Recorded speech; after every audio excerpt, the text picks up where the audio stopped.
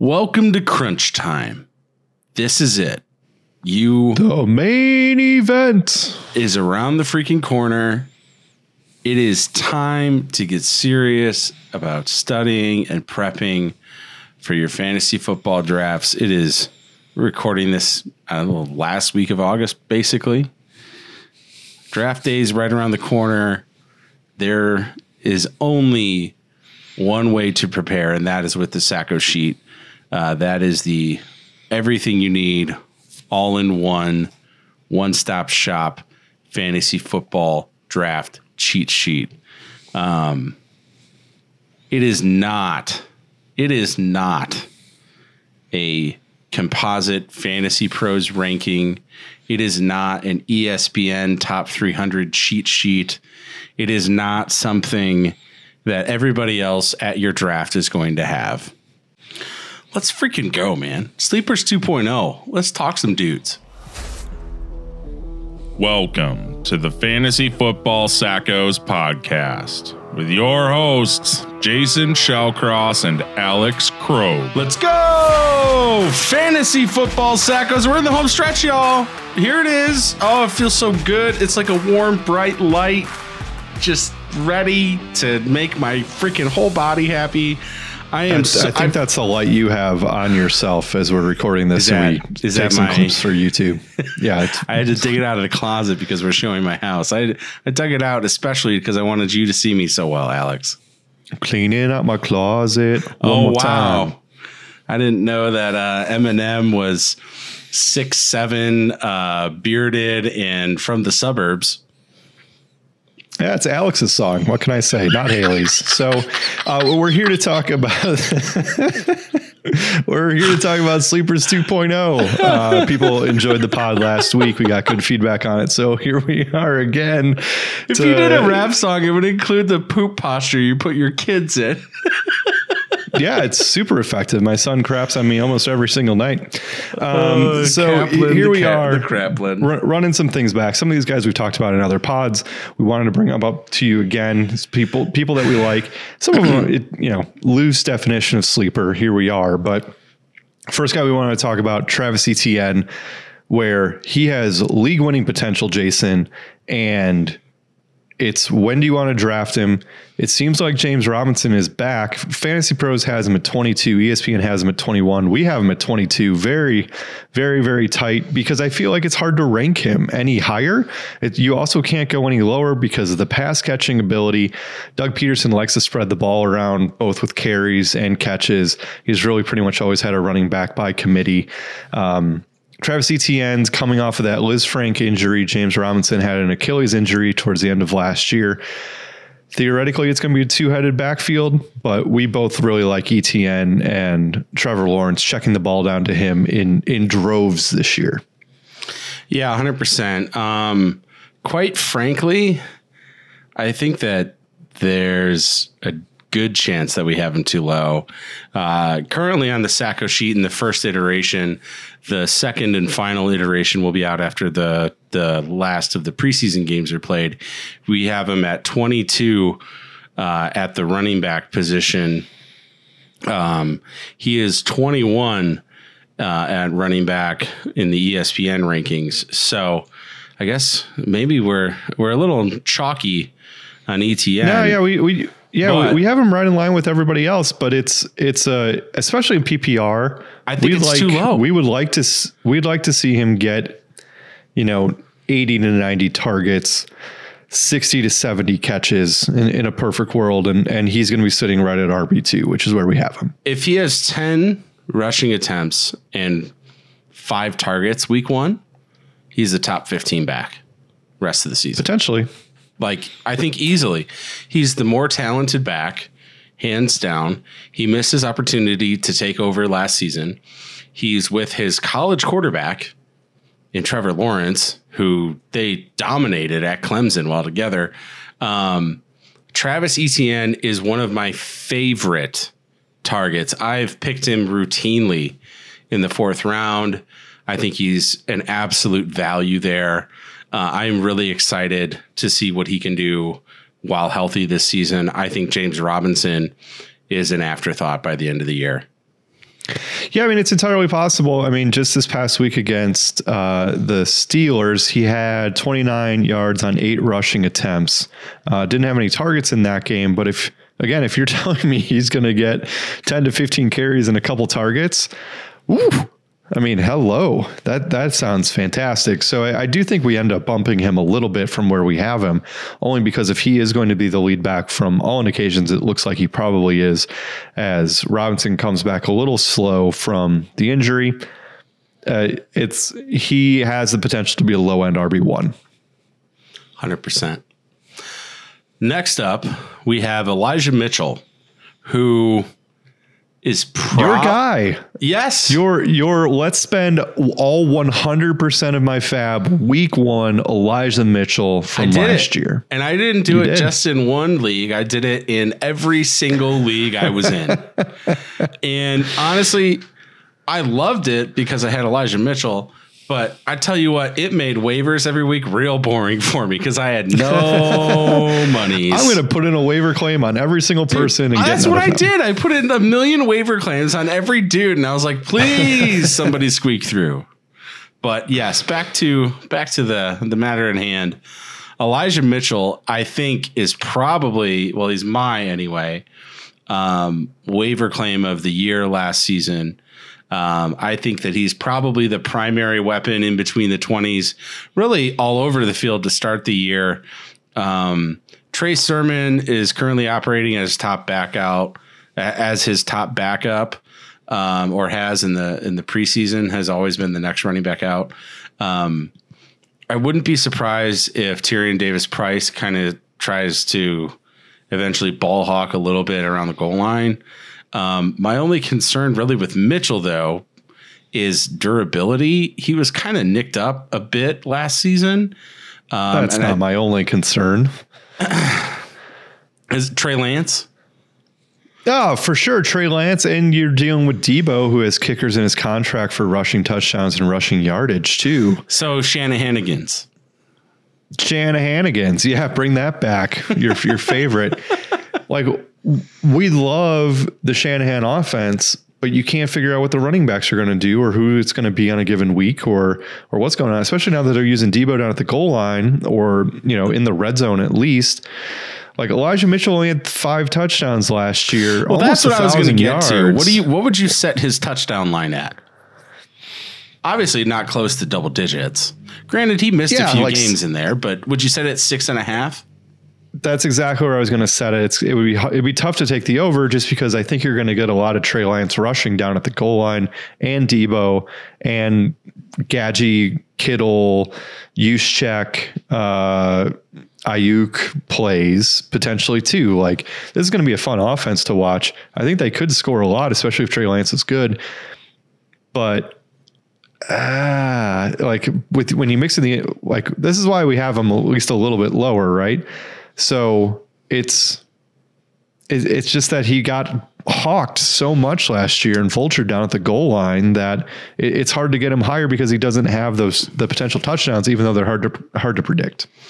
Yeah, I mean, he's running back 25 for us.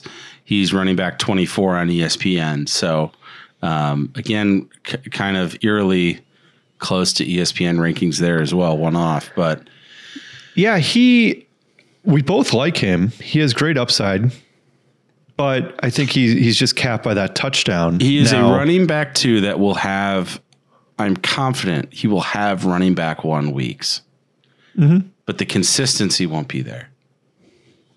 Yep, I agree. We like him, but I think we're not going to have a lot of shares in him because of the wide receiver depth that's going to be in those rounds where he's going. And we liked some of the running back value early. We liked the wide receiver value late. And that's kind of why we're missing out on Eli Mitchell here, just because of where he's going and where we've already focused our resources in drafts. Next up, we have A.J. Dillon. You and I are both really high on Aaron Jones this season. Like him more than some of the guys he's going behind. But I think maybe we should talk a little bit more about A.J. Dillon. I think I'm much higher on A.J. Dillon than you are. I think he has all the talent in the world, and I think he would probably start for more than half of the teams in the league. And the Packers, obviously, if were it not for Aaron Jones, he has probably the biggest quads in the league next to Saquon, if not bigger. But he showed for the first time last year that he can actually produce through the air. He had 34 catches on 37 targets. Like, that is extremely high conversion rate efficiency. And that's what makes me a little more excited about this year.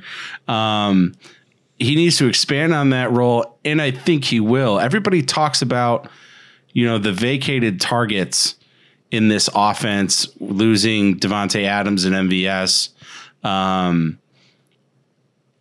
He could be a huge value in drafts. He's currently going in the 6th round ADP on Sleeper. If they do it right and they scheme the offense, because that's what they're going to have to do. He's ranked as running back 34 on ESPN, but they're going to have to scheme this offense. And it is a schematic offense. And what I mean by that is all of the pre-snap motions and running multiple plays. He hates it so much. He just wants to focus on precision and timing in West Coast offense, and that's not the offense that he's in. And the blue sky earth, he likes that too. Yes, whatever it is. Yes. But it's a schematic offense where they deliberately try to develop schemes that create advantages for their team. Losing Davante Adams is going to reduce or make them vastly change the schemes that they were running to something that fits their personnel. Yeah. They're going to have to run Aaron Jones out wide. I really, truly think so. Or maybe as a split back or something. I think that they're going to have to give Aaron Jones the ability to get the ball in space. And I think that hopefully what that means is more field time for A.J. Dillon in the backfield.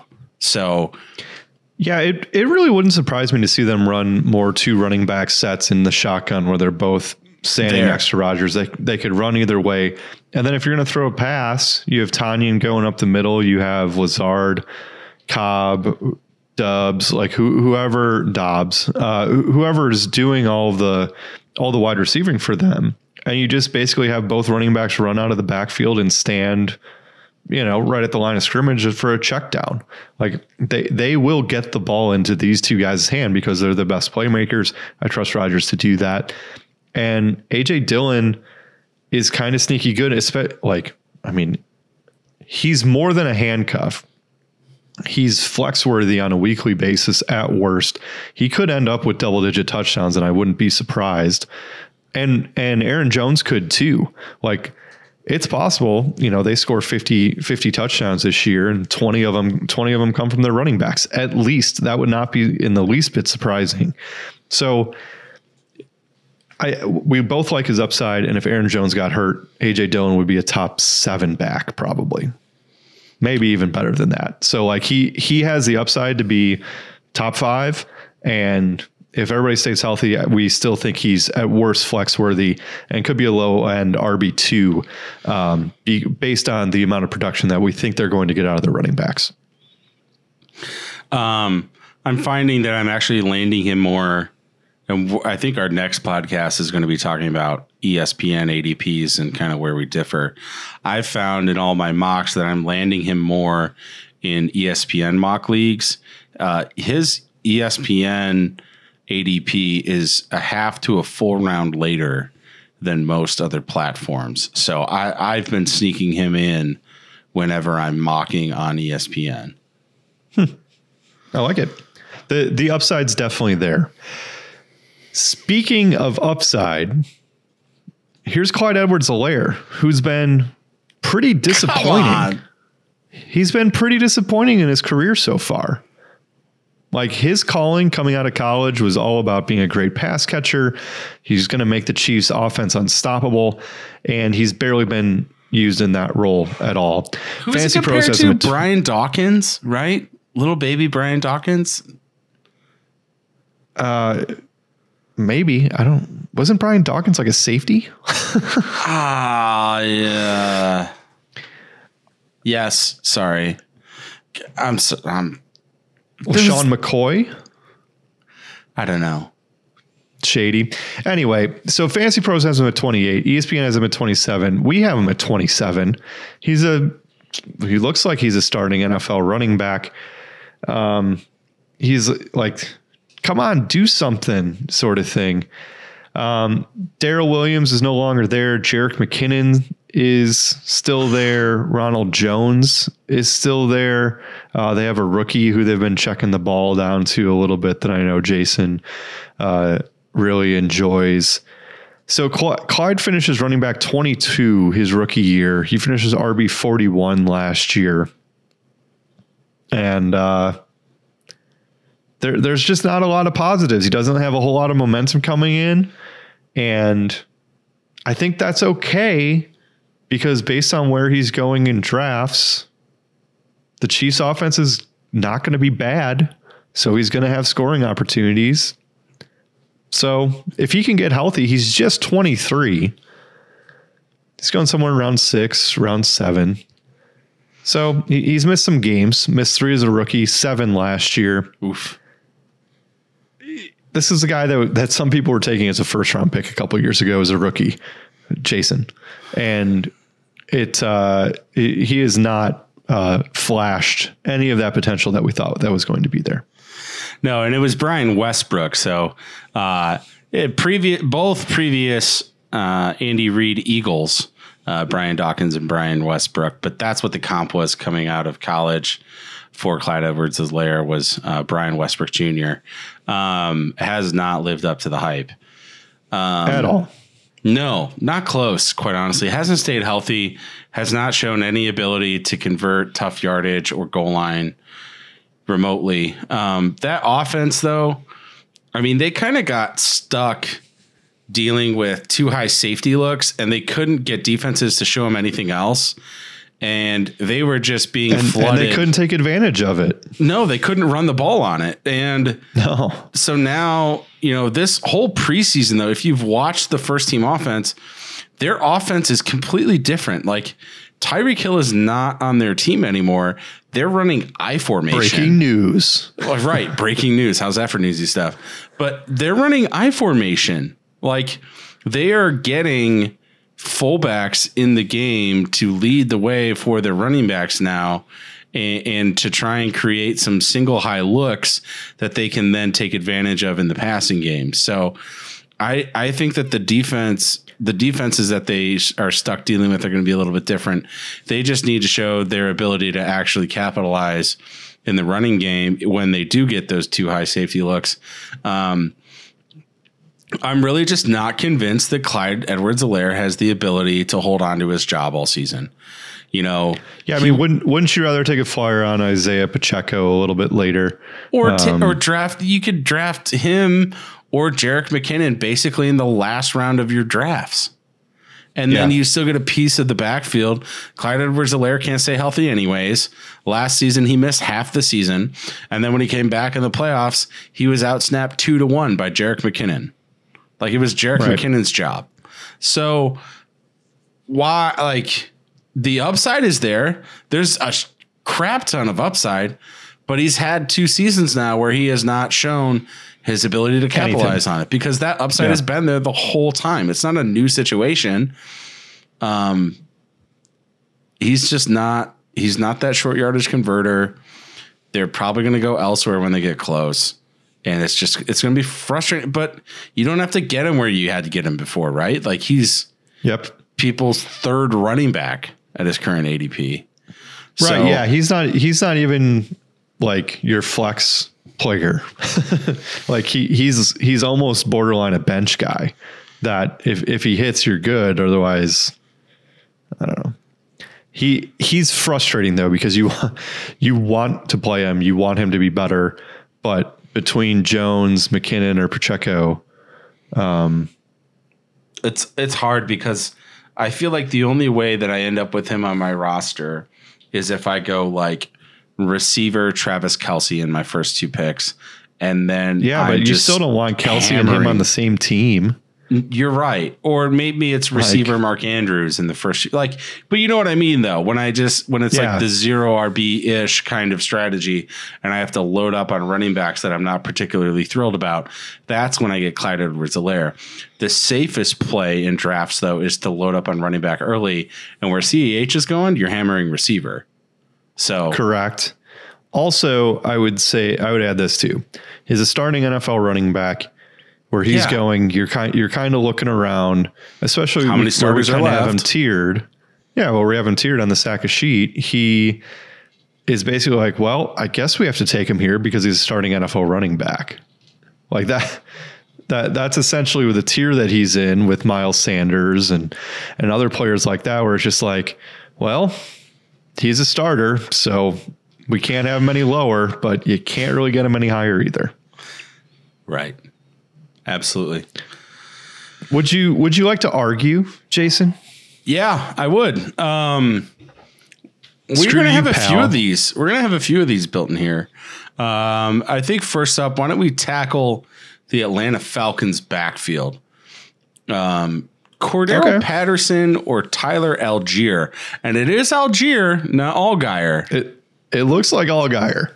I'm probably going to call him Allgeier. I don't care that it's pronounced Algier. So, Jason, you're trying to. What do we do? Like our first podcast that we did CEH versus Keyshawn Vaughn, and they both suck. Yeah, right. Like the answer to that is neither. Honestly, neither is like, which rookie running back do you want to draft? Hashtag that draft just sucked for running backs. Bad. All right. So when it comes to the Atlanta running backs, they drafted Algier, and they have Cordero Patterson from last year. Cordero Patterson is 31. He was running back 7 through the first 14 weeks last year. At 30 years old. After doing nothing the first, 8 years that he was in the league. Punt returner, kick returner, random situational running back for the Bears, for the Patriots. And now he's 31. And he's going as running back 32 in drafts. But he was really good last year. Running back 7 until the Falcons were never more. I know that's the Raven. Sorry. But I just don't understand quite the disrespect that people have for him. We have him down at 30. But he finished as RB8 last year. He's going as running back 30. The coaching staff hasn't changed. Marcus Mariota, I don't know. Sucks. He's getting another shot. He might. Yeah. But this is the absolute floor for Cordero Patterson, I think. Unless they don't use him at all, which I guess is theoretically possible. But he was all over the field last year for them. Okay. He's 31. On a bad team that should be planning for the future. Well, it's a bad team that got worse. Sure, they added Drake London, but you lost a top 10, top 15 in talent, not fantasy, but in football talent.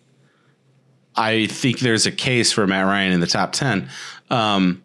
But I thought you were going to say Calvin Ridley.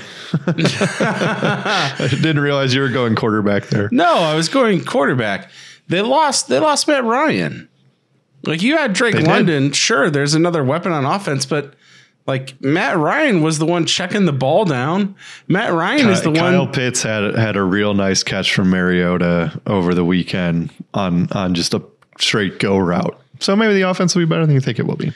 Maybe. I'm just it's not those kinds of throws. It's for running backs.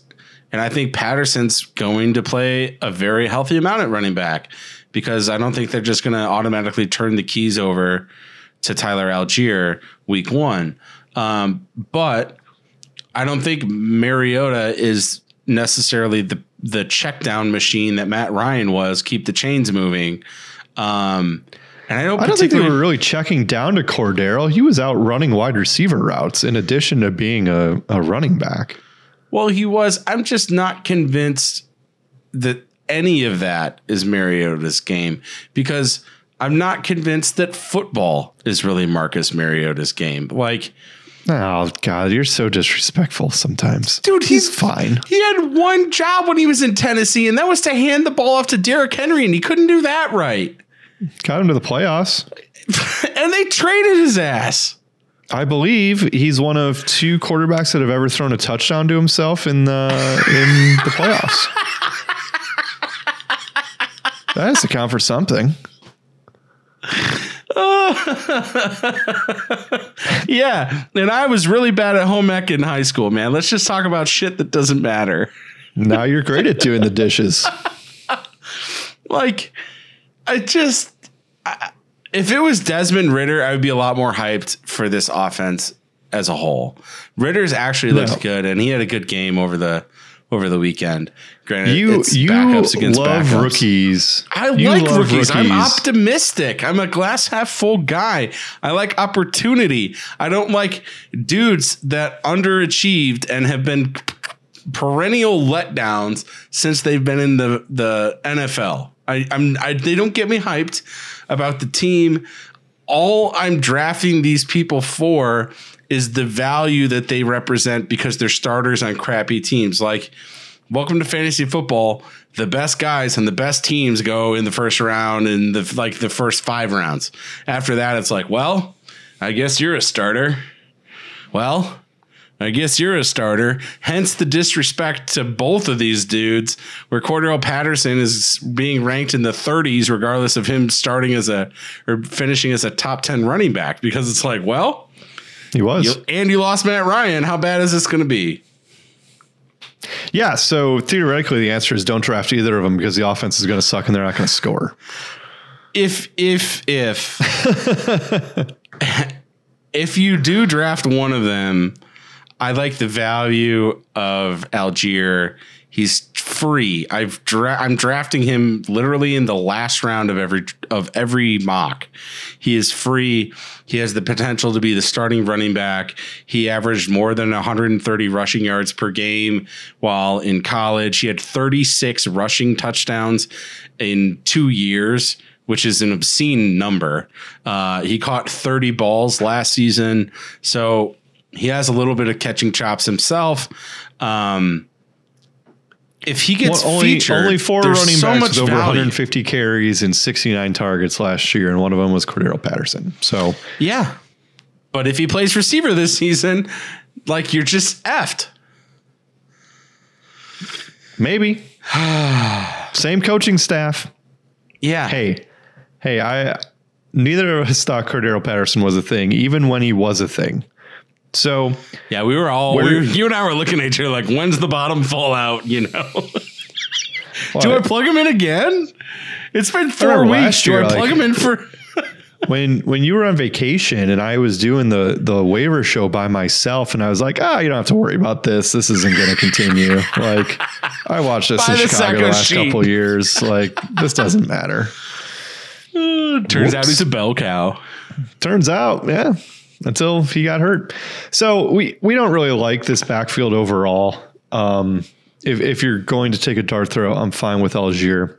But it's hard to take either. It's hard to take Cordero with confidence, but that's why he's going as running back 30 in drafts. And you're not paying for that RB8 upside last year at all. No. Cool. Right, let's on to some wide receivers. No wide receivers. I got one left. You wanted to talk about the Patriot or the Bills backfield? Yes. We gotta keep this up. I feel like you just I don't know, dudes that are already in the league a lot more than rookies coming in,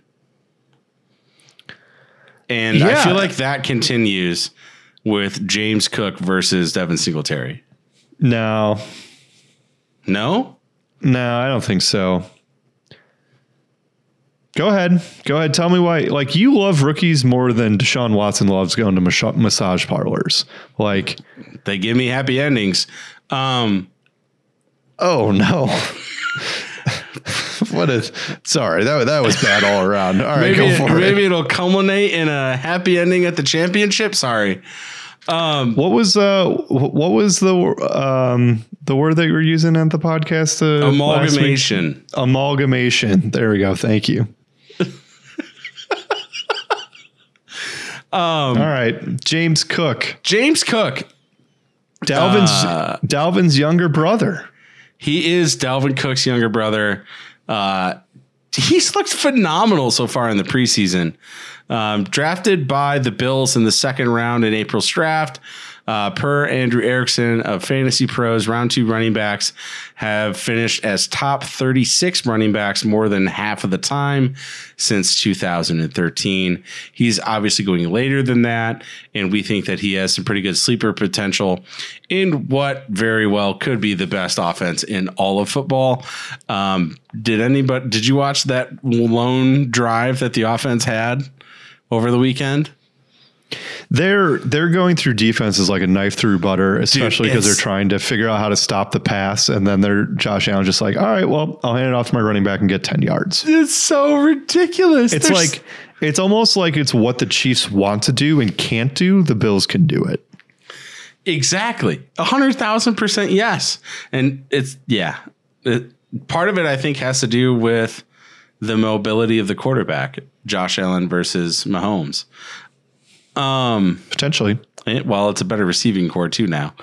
I just think that there's a very good shot that James Cook takes over as the running back in potentially the highest scoring offense in the league.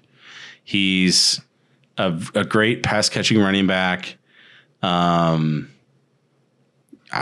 I think Devin Singletary has tried to give his job to Zach Moss as much as Zach Moss has tried to give his job to Devin Singletary. And they're both like the two Spider-Man gif pointing at each other. It's like two useless, kind of underwhelming running backs pointing at each other. Devin Singletary and Zach Moss. Yeah. Okay. So, Jason, what did Devin Singletary finish last year? Probably top 15. Come on, you're just saying that because you know I'm about to drop a bomb on you like I usually do. No, he was running back 20 last. He's the starting running back in one of the best offenses. He's extremely underwhelming though. Yeah, but so he was running back 20 last year. Oh, okay. Which I don't know, seems reasonable compared to like just coming into this 20. Without doing any preparation. I would have heard Devin Singletary and been like, flex worthy 30 running back 20. Okay. Over the last 6 weeks, he was running back 3. Would not have gotten close to that. Like the last 6 weeks when he was the starter and the guy, he was running back 3. And then they drafted a running back in the second round because they were so confident in him. Yeah, they sure did. Double figures each of the last 5 games. He had a touchdown in each of the last 4, 2 touchdowns in each of the last 2. This just makes me more excited for James Cook. All of this. Yeah, maybe. He only had 2 rushing touchdowns through week 13, and then he had 5 the last 4 weeks. Oh, my God. They were on fire, though. Well, yeah. I mean, some of it, too, though, is that they were playing in bad weather and changed their offense at least a little bit to involve the running backs a little bit more. This year in the title weeks, they have home against the Dolphins, which isn't the best matchup. At Chicago, which we've covered, they're going to score a bajillion points. And then maybe at the if Bengals, that field's in any decent condition. Yeah, that's true. That field sucks. Just be mud. So what was the third matchup? I'm sorry. At Bengals the last week, which is going to be a great primetime game, I would think. But Cincinnati should have okay weather that time of year unless it's sleeting or snowing for some reason. But it's far enough south where hopefully it'll be okay.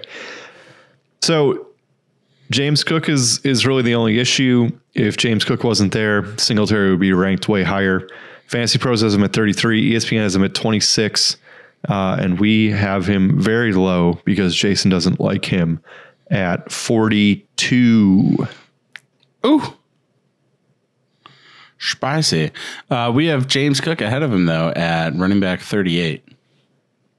That, again, is your fault. All of it is your fault. But so, like, they both have the upside. They're going, in close to similar spots, I believe, in drafts currently. It's, hey, this is a really great offense. We don't really know who's starting. They haven't really announced who's starting. But people believe that it's Singletary's job. So I'll run with that, I guess. Okay. You can. Yeah, I think you'll just be wrong at the end of the year come playoff time, especially when it matters most. Maybe. I'm not planning on having to rely on a Buffalo Bills running back to win a league this year. No, I mean, the reality is both of these dudes are, going where you don't need them like that, right? These are bench guys. But let's get to some and fair and fun bench guys with how low they're going on a great offense. I would much rather have either of them than Clyde Edwards-Helaire. Correct. Yes. just because the upside's there, and we don't think it is for Clyde. Right. All right. Well, let's move on to some receivers with some upside. I think you are probably higher on Juju Smith-Schuster than basically everybody I've seen with rankings. Tell me why you love Juju so much. Yeah, I mean, we've talked about Juju previously, but I think it just bears repeating that his value and the upside is unbelievable in a great offense where it's expected he's going to be the number one option. He's done it in the past. There's only one wide receiver that's currently going in the top 50 in drafts, and that's Juju Smith-Schuster. He's number 32 on Fantasy Pros. ESPN has him at 32 as well. We have him at 16 because he's a Chiefs wide receiver, and he's going to be the number one wide receiver there. So why is he going so low? I don't understand it. He is, and for where you're drafting him, he is the ultimate boom player this year. He could bust, sure, of course he could, but they're paying him over $10 million with incentives and stuff like that. He currently has a knee injury. They believe he's going to be back. They don't think that it's anything serious nor long term. Juju back in 2018 had 111 catches, 1,400 yards, 7 touchdowns. He is the ultimate sleeper. He's the guy that you can look for 5th, 6th, 7th round. Like I believe he's currently going in the 7th round, where that's outstanding value for what he could bring to the table. And if somebody would be like, oh, how can you say he's a sleeper in round 7? Like, if you can tell me somebody that you can take in round 7 that's going to be a guarantee, then I'll tell you he should be going higher. So it's great value. Mahomes, number one wide receiver. How many touchdowns do you think Mahomes is going to throw this year? Because if you think it's going to be over 30, my response to you would be like, okay, that seems reasonable. Who is he going to throw them all to? Even if you pencil Kelsey in for 12 to 15 of them, which is a lot, there's still 15 to 20 other touchdowns that he's going to throw to wide receivers. You would think the number one wide receiver on their depth chart would have at least 7 to 10 of them. And there's Juju Smith-Schuster. That puts him as a middle of the road wide receiver 2 at worst. Juju Smith-Schuster or Elijah Moore? Juju Smith-Schuster. It's not even close. Renfrow. Oh, I love Renfrow. Renfrow is a much better route runner, but the upside is Juju Smith-Schuster for sure. Gabriel Davis. Juju. Allen Robinson. Juju. Adam Thielen. Juju. Mooney. Juju. Judy. They're very close. I think Judy's going to be pretty good. Juju Smith-Schuster is going behind all of those guys at wide receiver 34 on average. He's also going behind Michael Thomas. Who would you take there? We both like Thomas a whole lot. He's proven that he can be the number one overall wide receiver. He seems like he's back. He has a bit of a hamstring issue, I believe, but they don't think it's all that serious. My guess is just to keep him out of the last preseason game, and they're going to hit the ground running with one of the most talented wide receivers who's back. So I would take Michael Thomas. Okay, but you just moved Juju up from wide receiver 34 to like wide receiver 26, 27.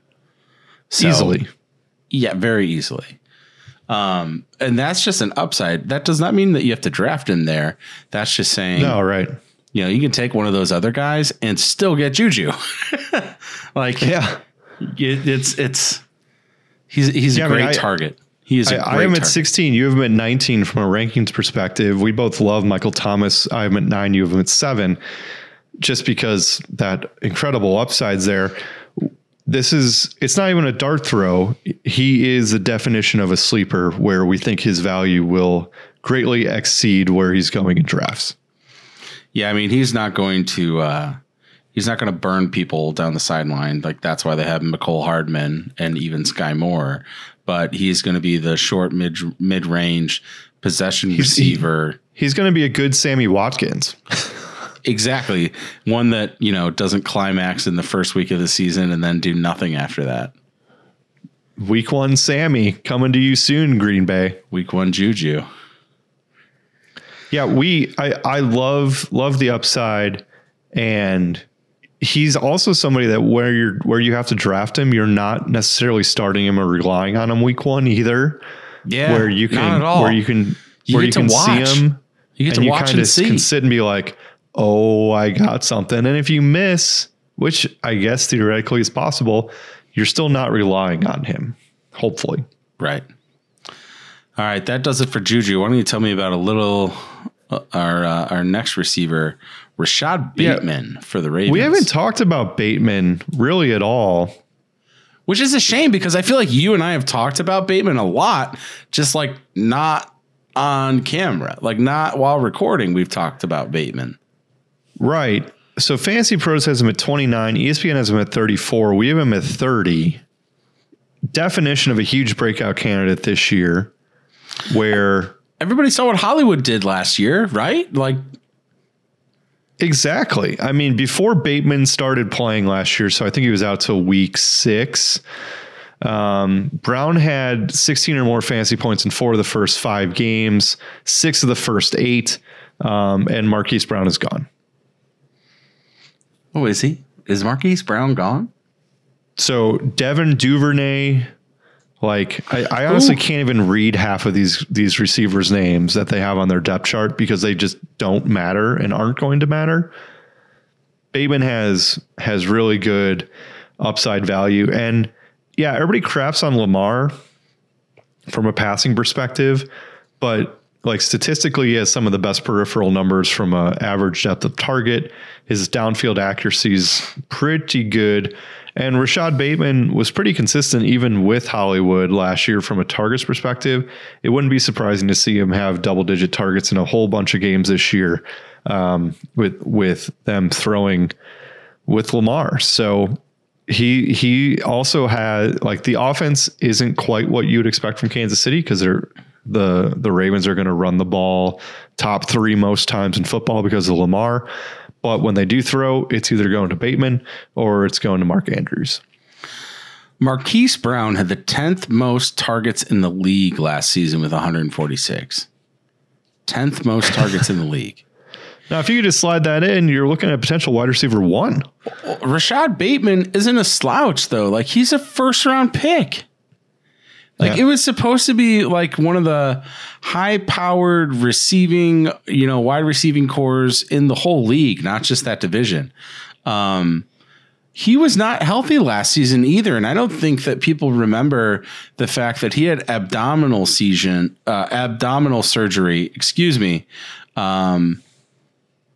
and missed 5 games. He missed the first 5 games because he had abdominal surgery. And so he said he was only about 75% at most at any one point last year. So I am really excited to see what Bateman can do while healthy, filling the role for a top 10 target share and in one of the league's most high-powered offenses. He has all of the makings of a year 2 wide receiver breakout candidate. And traditionally receivers usually do break out into that second year. He is one hell of a lottery ticket and somebody that I'm trying to get after. So yes, please get some Rashad Bateman. Yeah. Going is pick 85 currently. So, just really, really good value, which is like right at the start of round 8. You could do a lot worse than wide receiver 1, Rashad Bateman, in round 7 or round 8 of your fantasy drafts. Oh my God. I'm going 3 running backs. Like I'm flirting with it now. Just because there's so many wide receivers available. So many wide receivers, and I can get Zeke in the 3rd round. Like this Rashad Bateman is incredible in the 5th round. It's really great. Oh, 7th or 8th. Oh my God. Yeah. Really great. All right. Speaking of other upside wide receivers, Gabriel Davis is somebody that we haven't talked about all that much either. Currently number 22 on Fantasy Pros. ESPN has easy him for you at to 26. Say. Whatever. Shut up. And Gabriel Davis, we have him at 31. You don't say that. Shut up. All right. So Josh Allen threw the 4th most passes in football last year. Stephon Diggs had 164 targets of the 646 attempts. So that's 25% of the targets. Cole Beasley, he's not in Buffalo anymore. He had 112 targets last year. Emmanuel Sanders, he's also no longer a Buffalo Bill, and he had 72 targets last year. So those two combined for 28% of the Bills' targets, and they're not there any longer. But Gabriel Davis is still there. He had 63 targets last year, 3rd year in the league. His first 2 years, he had 7 touchdowns and 6 receiving touchdowns. And also in that playoff game against the Chiefs, he had 4 touchdowns and won the week before against the Pats. Upsides there. Great offense. Gabriel Davis, we're low on him compared to the consensus. I feel like people are really hoping for the breakout. I would rather be I'd rather be a year too late than a year too early on somebody like Gabriel Davis. Just me personally. I had him in a couple leagues last year. He's so freaking fun to watch. He's really good. Very talented. Exceptional. And he also had a hell of a play over the weekend as well with the starters on that first drive to cap off. It was like a 30-yard touchdown to end that drive.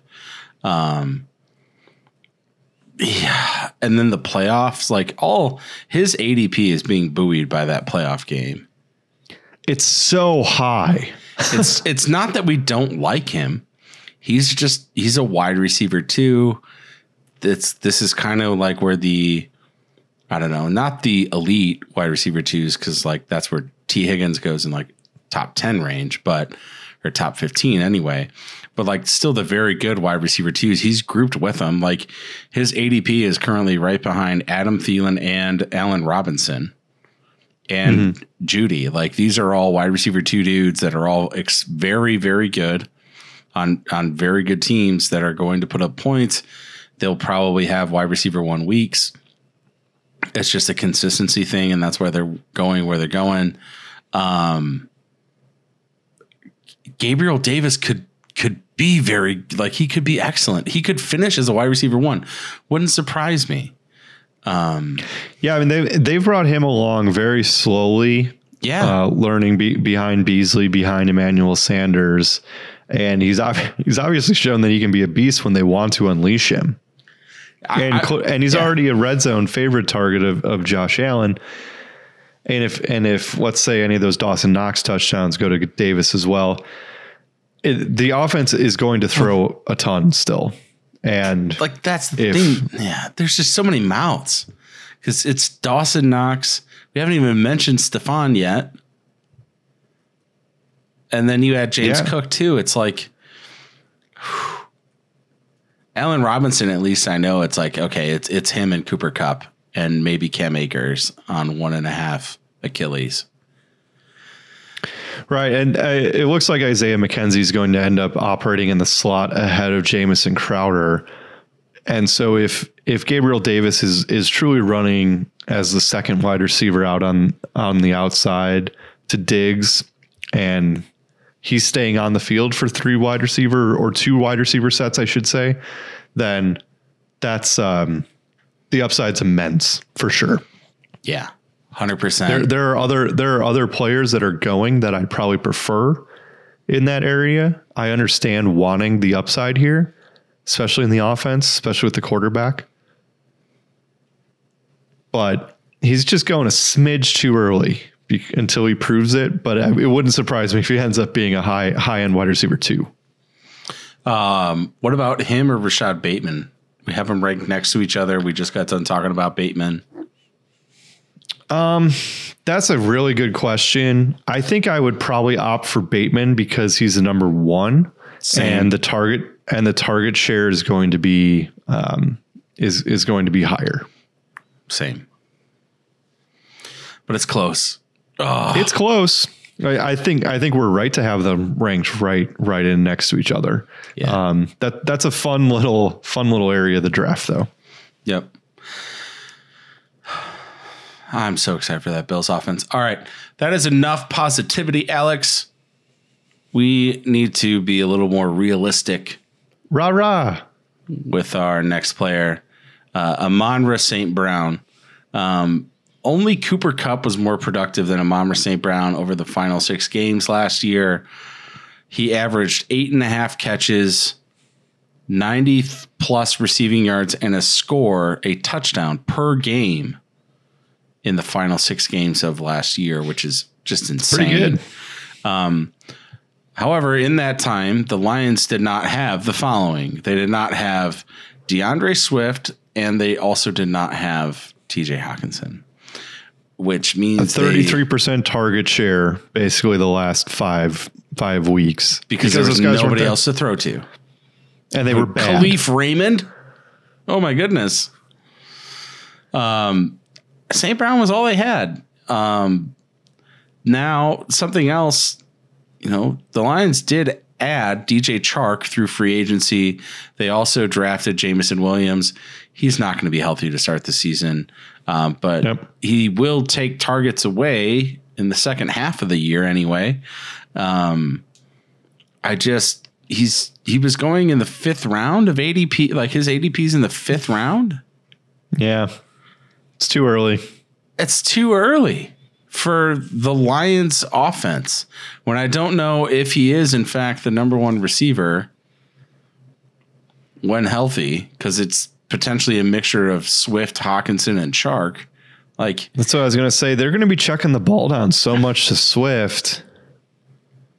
And if they are decent, everybody likes them because they're on Hard Knocks and everybody loves Dan Campbell. But I don't care if you have one testicle and a finger, I will kick your ass. Did he say that? Yeah, it was something like, if you have one leg and 6 toes or something, I will kick your ass. Okay, Dan. I will not have any Amon-Ra St. Brown shares this year because he's going too early, 0. And there's other wide receivers I like more. I understand he exploded at the end of last season. I think there's a lot of weeks that you're going to be looking at him and be like, why did he only have 4 targets this week? It's going to be like, why the hell did I draft him? I think there could be some good weeks mixed in, but I'm not buying what's being sold here. It was an end of the season swoon. Everybody was hurt. He wasn't doing anything until everybody got hurt. And the schedule opened up a little bit for them. They had some easier matchups and they took advantage. So I don't know if you trust Jared Goff to get him the ball. I think we have to mention him. I understand if you like him, but I don't think you should like him for where his draft position is going. There are many other wide receivers that I'd rather have.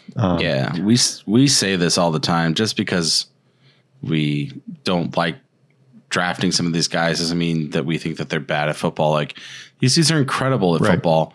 We just don't like their value. We think that there's other guys that have more value at the current draft positions. In our rankings, the way that we have it currently, we have him as pick overall at 70. And I mean, he's going at like 54-ish. So we have 16 a round and a half lower on him than the ADP is. But it should be noted we have a line right underneath of him, and there's 21 picks before the next wide receiver goes, at least in our initial sack of sheet. So like we have him in the same tier as Hopkins and Thielen, Waddle, Gabriel Davis, Bateman, Lazard, but he's Allen at the Robinson. end of it. But he's at the very, very end of it. Like we would prefer Cooper, Marquise Brown, Mooney, Robinson, like all of those guys well ahead of Amon-Ra St. Brown. Well, you said one guy that maybe I think when we did those rankings, there was a little more debate because we weren't quite sure what the Deshaun Watson suspension was going to be. And that's Amari Cooper. Do you prefer Cooper to Amon-Ra St. Brown? Do you prefer Cooper to Bateman and Davis and all these guys? I think we're going to have to drop Cooper down into Amon-Ra St. Brown land here. It's 11 game suspension. Like for Deshaun, it's. Yeah. And you can't really trust Brissett or, if they trade for Garoppolo or even, I think you just punt for this year, and like next year, I think he's going to be a top 10 wide receiver, but this year, I don't think he is. This year, I don't even know if he's draftable because it's like, how do you know when to put him draftable. In? When do you put him in the first 11 weeks? Bye week fill in? That would be it for me. Yeah. I mean, there were some weeks that it was hard to play him last year. He's a bye week fill in. And that was with Dak throwing in the ball. I think we're going to have him as barely flex worthy, right? From a wide receiver spot. I think he's going to end up in the 34-35 range for us. And we'd much rather have Hopkins than him probably because you get 5 more games out of him. Yeah. I mean, so yeah, we're going to drop Cooper way down, I think, which is a shame because in our initial rankings, we had him in the top 10. Yeah, but if you make the fantasy playoffs with Amari Cooper, though, it could be nasty. Yeah, but we've gone over their schedule where they're playing 2 games in Cleveland and then in Washington, where the weather's not going to be great and they could be forced to run the ball because the wind or snow is so bad. So I think it's hey, if somebody gets him and he performs well, more power to him. I don't think it will be us this year. Our last player on the second round of sleepers is Marquise Brown. We did talk about him leaving when we chatted a little bit ago about Rashad Bateman. Marquise Brown is now the, I believe, wide receiver 1 for Kyler Murray, as he was when the two played college football together at Oklahoma. At least until Hopkins comes back. At least for the first 6 weeks, right? He will take up that alpha role. There's, I think, little to no competition for targets at the receiver position with A.J. Green, Rondale Moore there. You lost Kirk to the Jaguars on an absurd contract. There is Zach Ertz, who basically averaged double-digit fantasy points when DeAndre missed the last few weeks of last season. His ceiling is going to go down. That is, Hollywood Brown's ceiling is going to go down when D-Hop comes back. But I still think that he has game-breaking ability. He has elite speed in the league. Kyler Murray was 3rd in deep ball accuracy last season. And I think that continues this year with Hollywood in town. I think he has a decent value, a decent price on him. I think that people are anticipating him to start a little bit hotter. He was going in I believe the 6th round right now at ADP. So I'm okay with spending that on him. I'll go him and Bateman back to back. Yeah, it'd be fun to get Brown, have him be a wide receiver 1 the first 3 or 4 weeks, and then you trade him before Hopkins comes back. I think that would be a fun where you could package him and upgrade at wide receiver potentially for the end of the season, or take a look at playoff schedules and be like, oh man, I really like Michael Thomas. I'm gonna package him and move up and get him because I like what I'm seeing from Thomas, just as an example. So he's somebody that we really, really like the first 6 weeks. And so you can't make the playoffs the first 6 weeks, but you can certainly not make the playoffs the first 6 weeks if you don't win. And he's a guy that you can target a little bit later, and who will help you get there by being really, really productive early. And he might tail off at least marginally late once their full array of weapons comes back in Arizona. Thank you guys so much for listening. Please do something different this year. Set yourself apart. Give yourself a chance to finish better than middle of the pack in your fantasy leagues. Don't use the same cheat sheet that everybody else is using. Go to the fantasyfootballsackos.com. Get the only cheat sheet that you need this year. It has positional, tiered, and overall rankings, and links to more than 150 individual player videos that we took the time to research, write, and record. So, if you're listening to this, you're going to freaking kill it. It's true. It's scientifically proven. I would also add this. If you do have student loan debt, it looks like Joe Biden is going to be forgiving $10,000 of your student loan debt. You can use $8 and go to the fantasyfootballsackos.com and buy our cheat sheet, which will help you win more than $8 back to dominate everybody in your league. Use our rankings. It's good stuff. It will definitely help you win. Jason, I do have a question for you before we go. Did you see the new, like, one of America's newest best scientists? It was caught at Yankee Stadium yesterday. I don't think so. There was a guy that took a straw and, like, put it through a hot dog that he bought, and then put the hot dog in the beer and drank the beer through the hot dog straw. Curious as to if you saw that or not. I did see it. I did. One of America's newest best scientists that we have. Jason, I have a question for you. Would you drink beer out of a hot dog straw?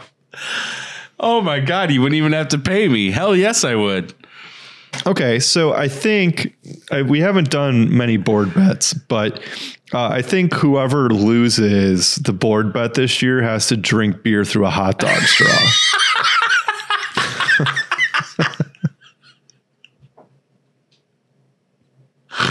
Your thoughts? It has to be a hot dog shaped meat, maybe not necessarily a hot dog. But yes, no, it has to be a hot dog. It has to be. All right, fine. Yeah. Fine. I wanted to maybe get fancy and get you something. If you lose, get you like a really gross, like, spinach chicken one that you have to drink through. Oh, no, come on. No, it's just got to be a classic, like, run of the mill ballpark Frank. Yeah. Like, just give me a plumped up hot dog. You stick a straw through it. You pull out the gristle, you eat the gristle, and then you drink through the hot dog straw. Yes. Sign me up. Well, I don't even know if there's a place I have to sign. I would love to increase my cholesterol in the name of fantasy football. So yes. Fantastic. I tried to beat you to asking me a stupid Bachelor question. So that was the best I could come up with. Well, you survived this episode, but until next time. Thank you for listening to another episode of the Fantasy Football Sackos podcast. Follow us on Instagram and Twitter @the FF Sackos.